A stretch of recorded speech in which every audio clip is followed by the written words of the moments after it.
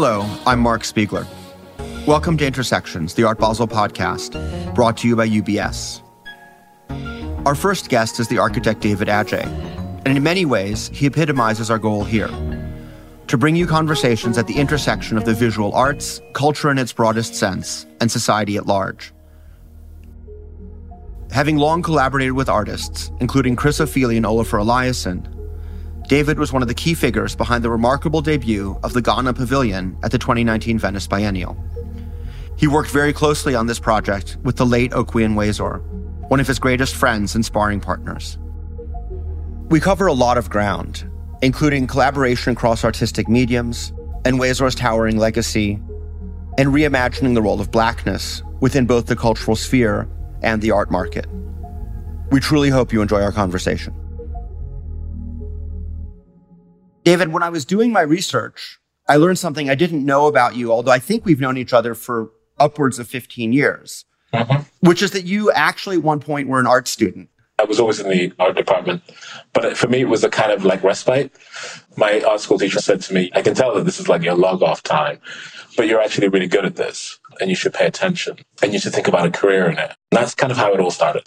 And what was great about that experience is that I found what I call my type of people in the world. It identified a clan to me that I hadn't been visible and met in singular conditions. I suddenly, oh my God, there's a whole room full of people who are similar to me in interests that they have. And that was really profoundly powerful. There's another field, of course, which I think is very important to you, which is music. And around that period, if I understand the history correctly, you also were not only a DJ, but also made music videos? Yes, I'm still obsessed with music. Maybe not in the same way as I was when I was much younger. But growing up in London as a teenager, I became very obsessed with how Black culture expressed itself in public life.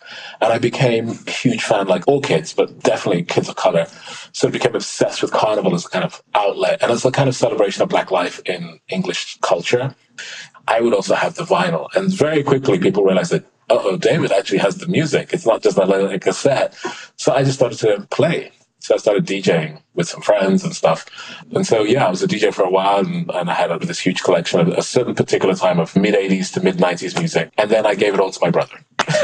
Right. So that's where Peter Adjaye has got an amazing collection because actually his brother collected all this great stuff and handed it over to him because I wanted to become a serious architect. And now I regret it because I can't get it back. I think of you as someone who's worked very closely with people in other fields. And the first time I was exposed to this was when Chris Ofili was awarded the British Pavilion in Venice. And you were chosen as the architect. And if I remember correctly, kind of tore the roof off of half of the building. Yes, I did.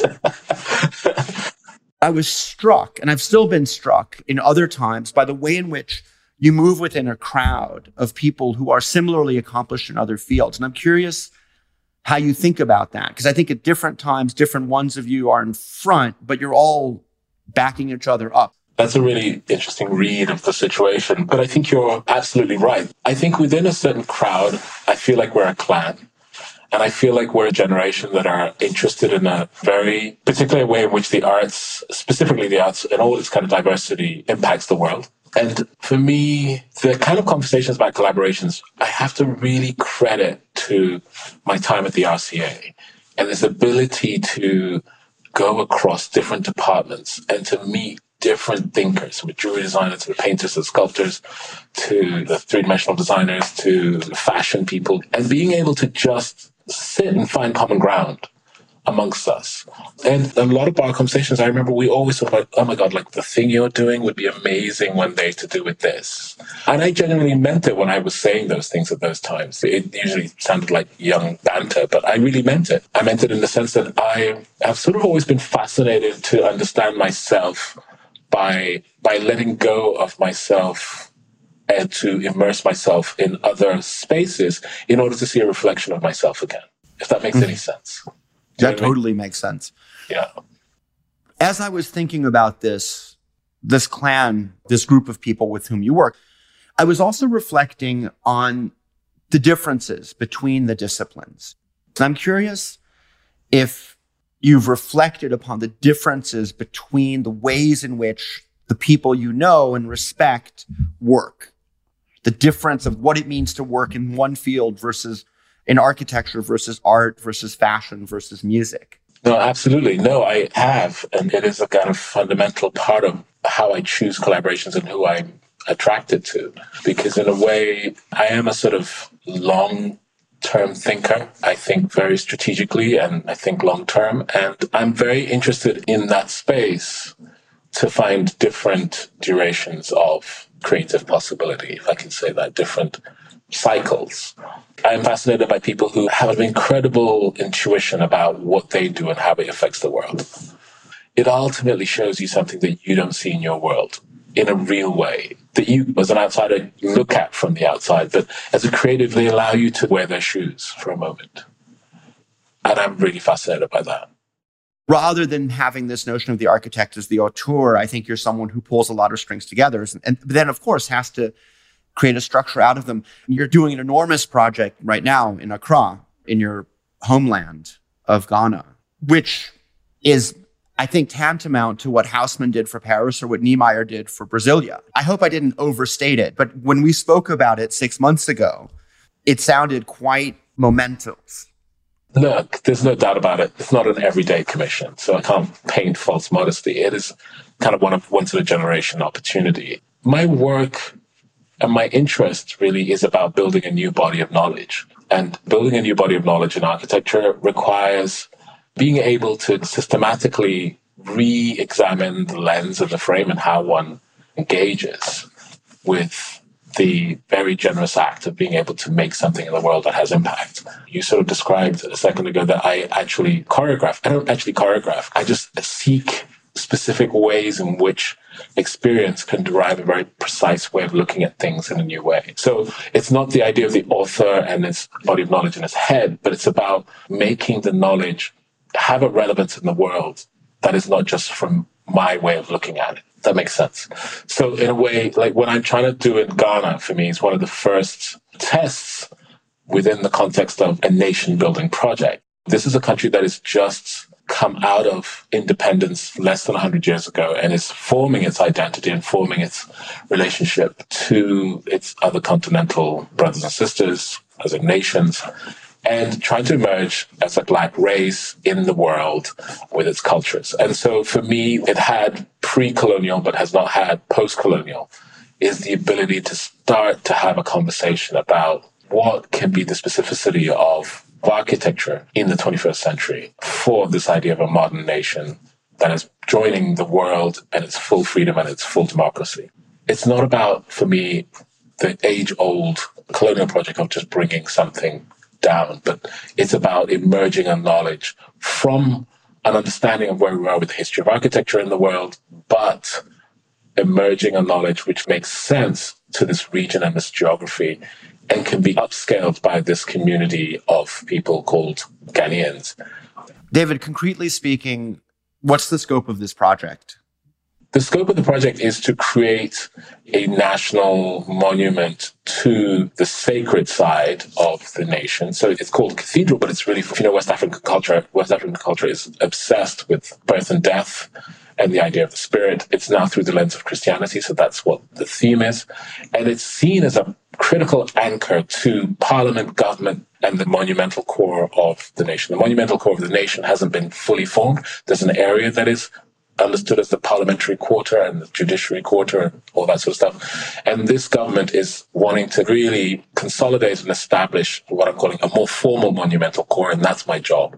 I'm defining not just the cathedral, but also a new public space for the city and creating a new relationship to parliament and trying to create an axis which will then also create a relationship to Black Star Square, which is a really important civic square, political square that was made by Nkrumah, the first founder of the nation of independence, that is critical in the South African psyche. So it's about setting that structure up and making it become visible and creating architecture that starts to speak to this idea and this vision. And then there are other projects which are also all about engineering Accra in terms of infrastructure, in terms of its finally addressing its coastal life, that it actually, instead of turning its back away from the ocean, it It should turn its front to the opposition. So I'm master planning a way in which the city can integrate in different ways. In a very 21st century way, the city exists, and you break it, remake it, connect it, stitch it. Yeah. So it has a kind of Houseman-like quality, but Houseman was about efficiency and infrastructure and creating. This is about literally building the elements that are part of the DNA of what this nation might be. And it's imagining what this nation might be in 200 years and being one of the components of this. And now, a brief word from our partners at UBS. Here's today's insight from the Art Basel and UBS Global Art Market Report, brought to you by UBS. According to IMF forecasts, half of the 60 fastest growing countries in the world over the next 5 years are in sub-Saharan Africa. There is also rapid growth in the local art scene, with 60% of art dealers on the African continent anticipating higher sales this year. Will this confident growth continue? For more insights, visit ubs.com/collecting.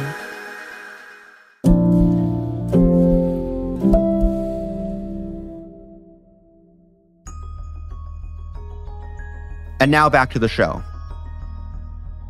I always tell people who ask me that you should never take a job that doesn't scare you. That's my golden rule. Yeah. The more scary it is, the better it is. In the sense that then you truly have something that you're not going to take lightly. I like it when I feel like, holy, I need to now really pay attention. Yeah. There are a gang of us who are very capable and can do many things. And you get to a point also when you've been doing, I've been doing this for 30 years. I know exactly what I want to do and how I do it. But you get to a point where you can start to get dim.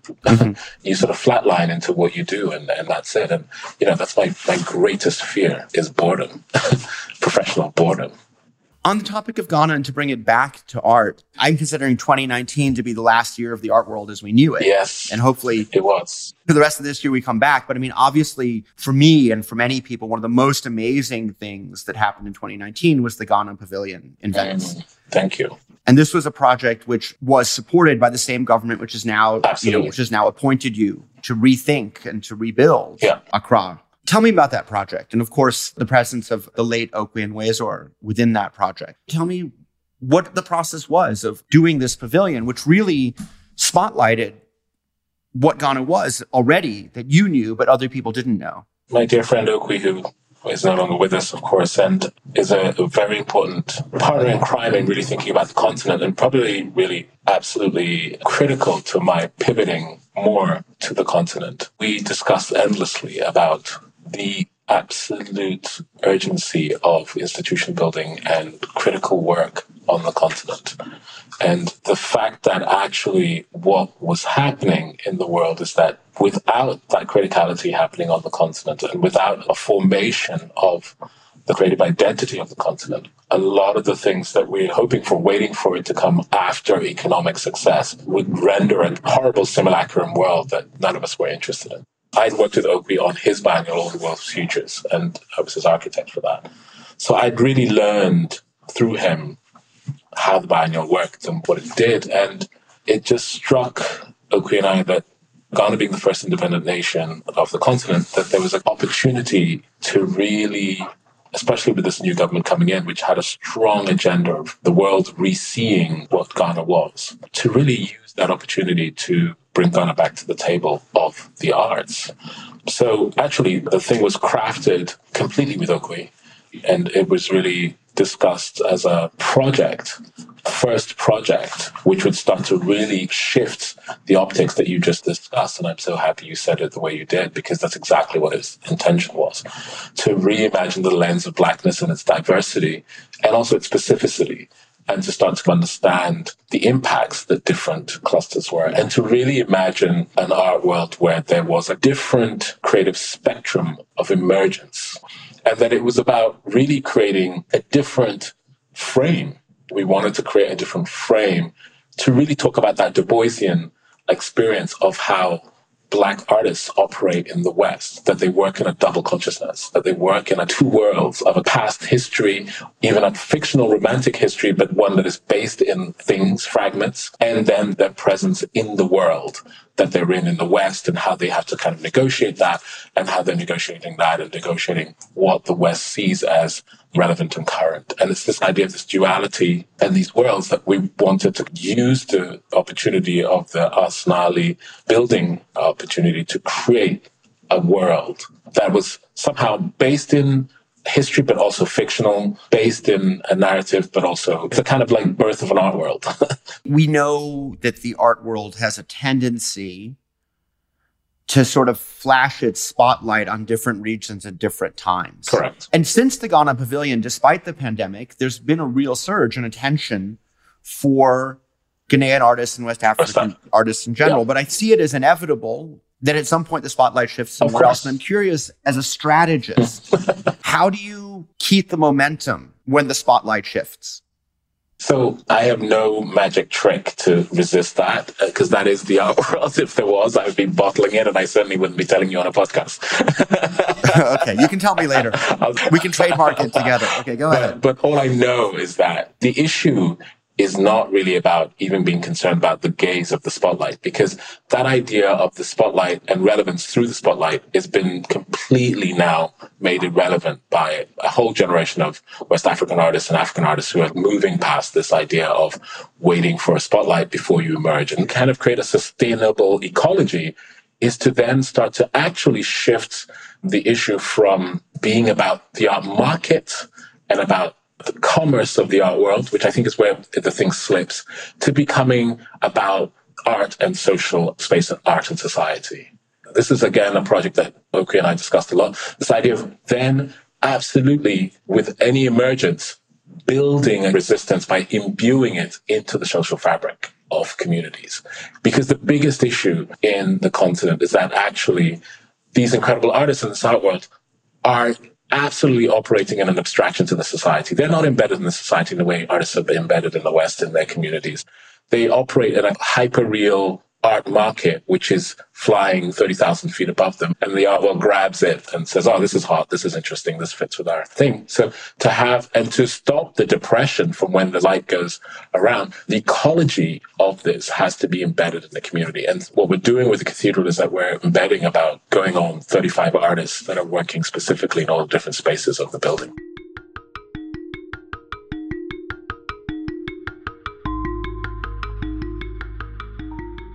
About 10 years ago, I came to you and I said, David, it's important to me that we have galleries at Art Basel that are not from Africa, that are not South African galleries.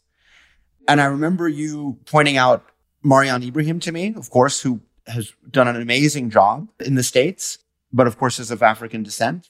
And it started many years ago with a gallery from Tunis called Salma Fariani. And then we had a gallery from Egypt called Gypsum, and we're conscious of the fact that we need to create a more credible path for people who are coming from the peripheral parts of the art world. We just did this online viewing room, Portals, and we'd included two galleries from Africa. One was Addis Fine Art from Ethiopia, and the other is a gallery called First Floor Gallery Harare from Zimbabwe. And I'm curious, do you see gallery scenes emerging? Do you see collectors emerging to support them in West Africa, in Ghana, in Nigeria? 100%. It's already started. There's a vibrant ecology, and several significant artists are also realizing that they've taken the mantle on to incubate and create spaces for emerging artists in the absence of institutional commercial operators doing this in the normal traditional way. There have been several that have erupted. I'm speaking specifically about Accra, which had nothing. And then suddenly there's a collection of galleries that are suddenly operating and creating an ecology. And it's a healthy ecology. And you go to Abidjan, there's the same thing. You go to Senegal, there's the same thing. You go to Nigeria, there's the same thing. So suddenly there's a collection of these spaces, but they need to have entropy. They're selling to collectors. And there's also an emphasis on selling to Black collectors, which I think is really, really strong, because that's also how you create sustainability, that you're not just, the art isn't just produced to sell to white collectors, because that's ridiculous. It's about creating also social justice sustainability models within the Black community, because that's also how you're going to encourage a healthy ecology of art patronage on the continent if it's on the ground as well. And that we have to be cognizant of that, because actually what you want is a true representation of the production of human creativity, not just the few capable and privileged. And that requires much more specific lens reading of conditions to be able to bring those things up. Because in the end, when the art is there, it stands up to anything else. And I think once you start to break that, there's an opportunity for a much more healthy growth of these different places. And actually, finally, the destruction of the light bulb, which is about one system searching for new trends, which is really a very capitalist model, which I think is deeply problematic. I understand capital, but I'm very distrustful of the idea of like what's hot and what's new as the engine of success of the art world. I'm more interested as I get older in how we create sustainable ecologies and how those ecologies create sustainable communities, and how those communities create bodies of knowledge, and how those bodies of knowledge help us all understand who we are on this planet called Earth. You brought up the issue of race several times. It's something we haven't really discussed yet. And I was listening to a previous podcast where you were talking about how you felt that the art world was more porous, more open-minded than the architecture world, which kind of scares me because I don't think of the art world as being particularly porous when it comes to the issues of race. If I look around at the number of Black-owned galleries, as with other cultural fields, the talent is much more likely to be people of color than the owners.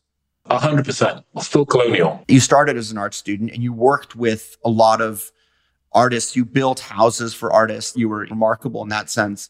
But do you feel as a Black man in the art world that things have changed significantly the 30 years that you've been present within it? Yeah, it's not enough. But I think 30 years ago, 25 years ago, Okwui was just emerging and talking about Black artists in the world. It wasn't even a discussion. It wasn't even on the table. And he was seen as fringe. And remember Okui's documenta or his show in South Africa, even talking about the importance of photography and Black photography as a credible art practice that was totally overlooked by just doing the first Venice Biennale, where he had only 40 Black artists and 135 and people thinking it was like a ghetto. These things were not even possible. So I think that the art world is going through a reckoning. I think that it's just at the beginning.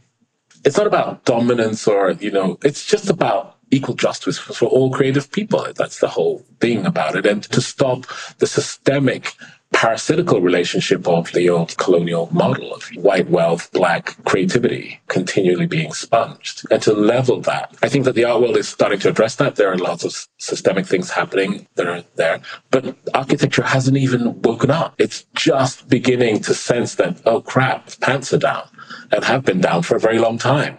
It's like the elephant in the room. It's 2020, 2022 we're in now? Good God. Virtually, yes. And this is the first time the RIBA has given a medal to a Black male, Black person. It's like, what?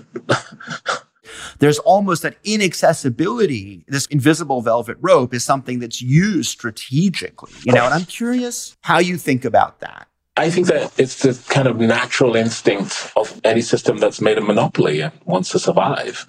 It's also the natural reaction of a monopoly that knows that it's getting away with something that's actually not right.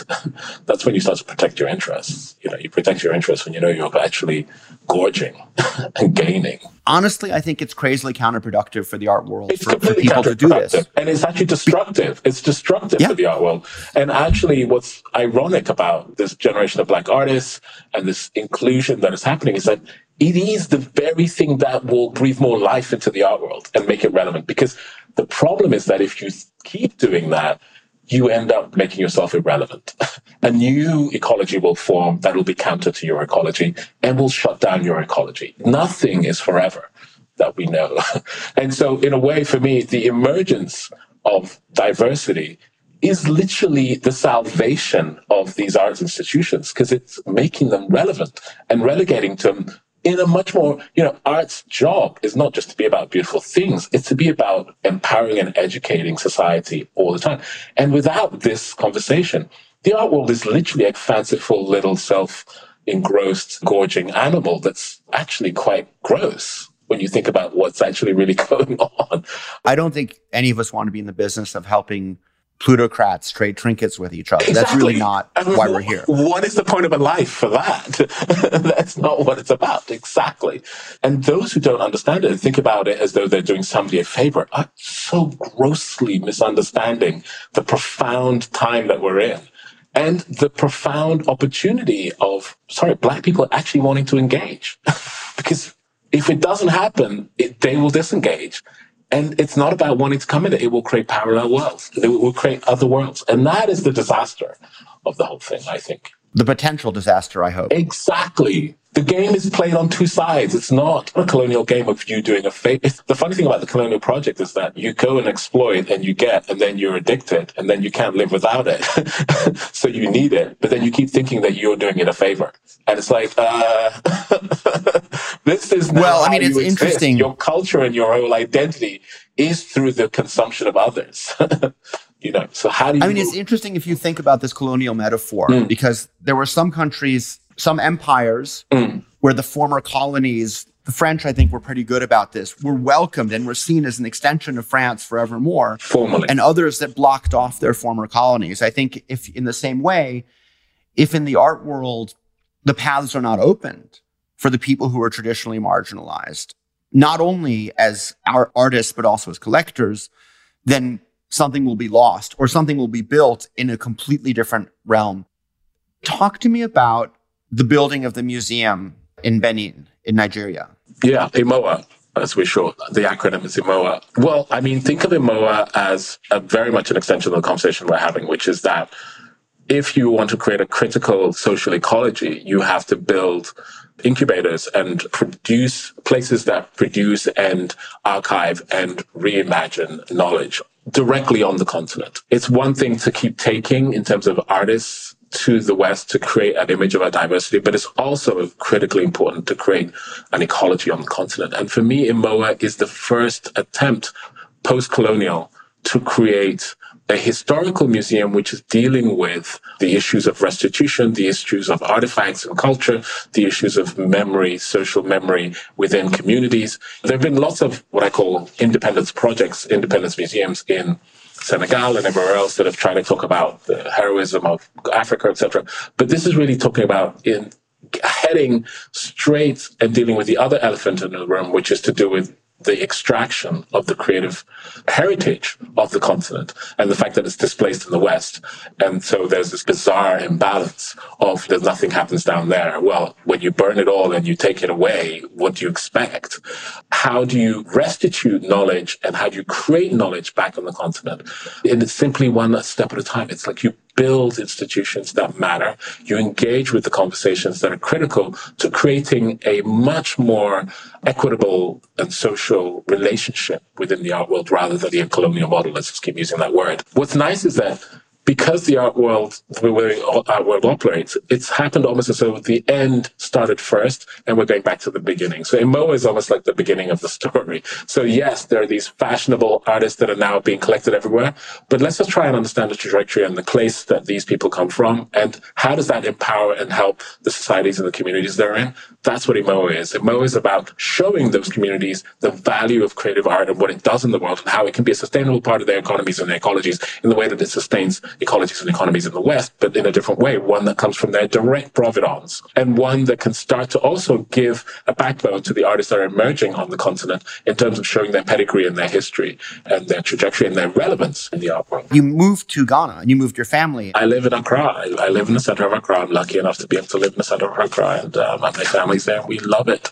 We're able to be in the world, but Ghana is home. Because of the critical work that I'm also doing now at this stage of my career, I've moved everywhere. And I was in the US when I was building the National Museum of African American History Culture. I'd moved to New York and more or less lived there and delivered this. And I'm doing significant things on the continent now, and I feel it's completely right. The inherited colonial model is to stay at home in what would be the comfortable comfort of Europe and then to fly in and out. Well, I would do that. The Chinese ask you to kind of go and build a house and we build an amazing cultural system. People just run and open offices and move there. And I wouldn't do it for Africa. Why? And it's like, I don't want to play those games anymore. I don't want to play the games of the program. I want to be free creatively to work completely, clearly and consciously, a very explicit way that delivers excellence wherever I can. You're someone whose time is incredibly valued, and I think it means that you could fill every minute of your day with other people's demands. And I'm curious, how do you continue to find inspiration and creativity despite your success? It's a really important thing. And I think that it's always moving out of your comfort zone and always moving out of your sense of entitlement. I think for me, making sure that you have challenges that are real, that really do question your sense of how you see the world and shift it. Having goals that are beyond the commercial, that are really, truly social and about humanity, humanitarian. And continually looking at the power of the diversity of the continent and the continent world and how it has something to offer for meditation of every decade of your life. I mean, I'm lucky enough to have had 3 decades in this business, and I see new things now. I see different things to what I saw in my first decade. And I see new things and I'm profoundly moved. And at the same time, even though a lot of things have been done, it looks like there's a huge mountain in front, ironically, still. So the great thing about creativity is that it's a continual process. And as you just finish one thing, another mountain presents itself and you try to climb that mountain again. I'm a very restless soul. You're restless, but you're not chaotic. I remember we had dinner one time. Both of us were talking about what it means to lead a team that grows and grows and grows and grows. And I remember there were 2 rules. I think we devised them together. One was ideally only do what you do best, understand your weaknesses, and try to find someone who's good at doing those things. And the other one is only do what only you can do. And I'm not great at that. Maybe you're better at it. I'm curious, are there rules to live by for you? Art world or otherwise? Gosh, my problem is that when I make rules, I break them. I'm a really terrible... Everybody does. So I'm very nervous of visualizing rules, but I think that philosophies, the ones you've said, have been absolutely guiding principles. At this stage, I feel like I've mastered those 2 rules, and I'm interested in other things now. I only do what I want to do now. And I think that that's, for me, an incredible creative freedom. And it makes the work better and it makes me stronger. And now I'm interested in new fields, new mountains to climb. On that note, thank you very much, David. Thank you. It's wonderful to speak to you, Mark. Thank you for listening to Intersections, the Art Basel podcast, brought to you by UBS. We'll have a new show every other week. To make sure you don't miss an episode, follow us on Apple Podcasts, Spotify, or wherever you get your podcasts. If you like the show, please tell a friend and consider rating and reviewing us on Apple Podcasts.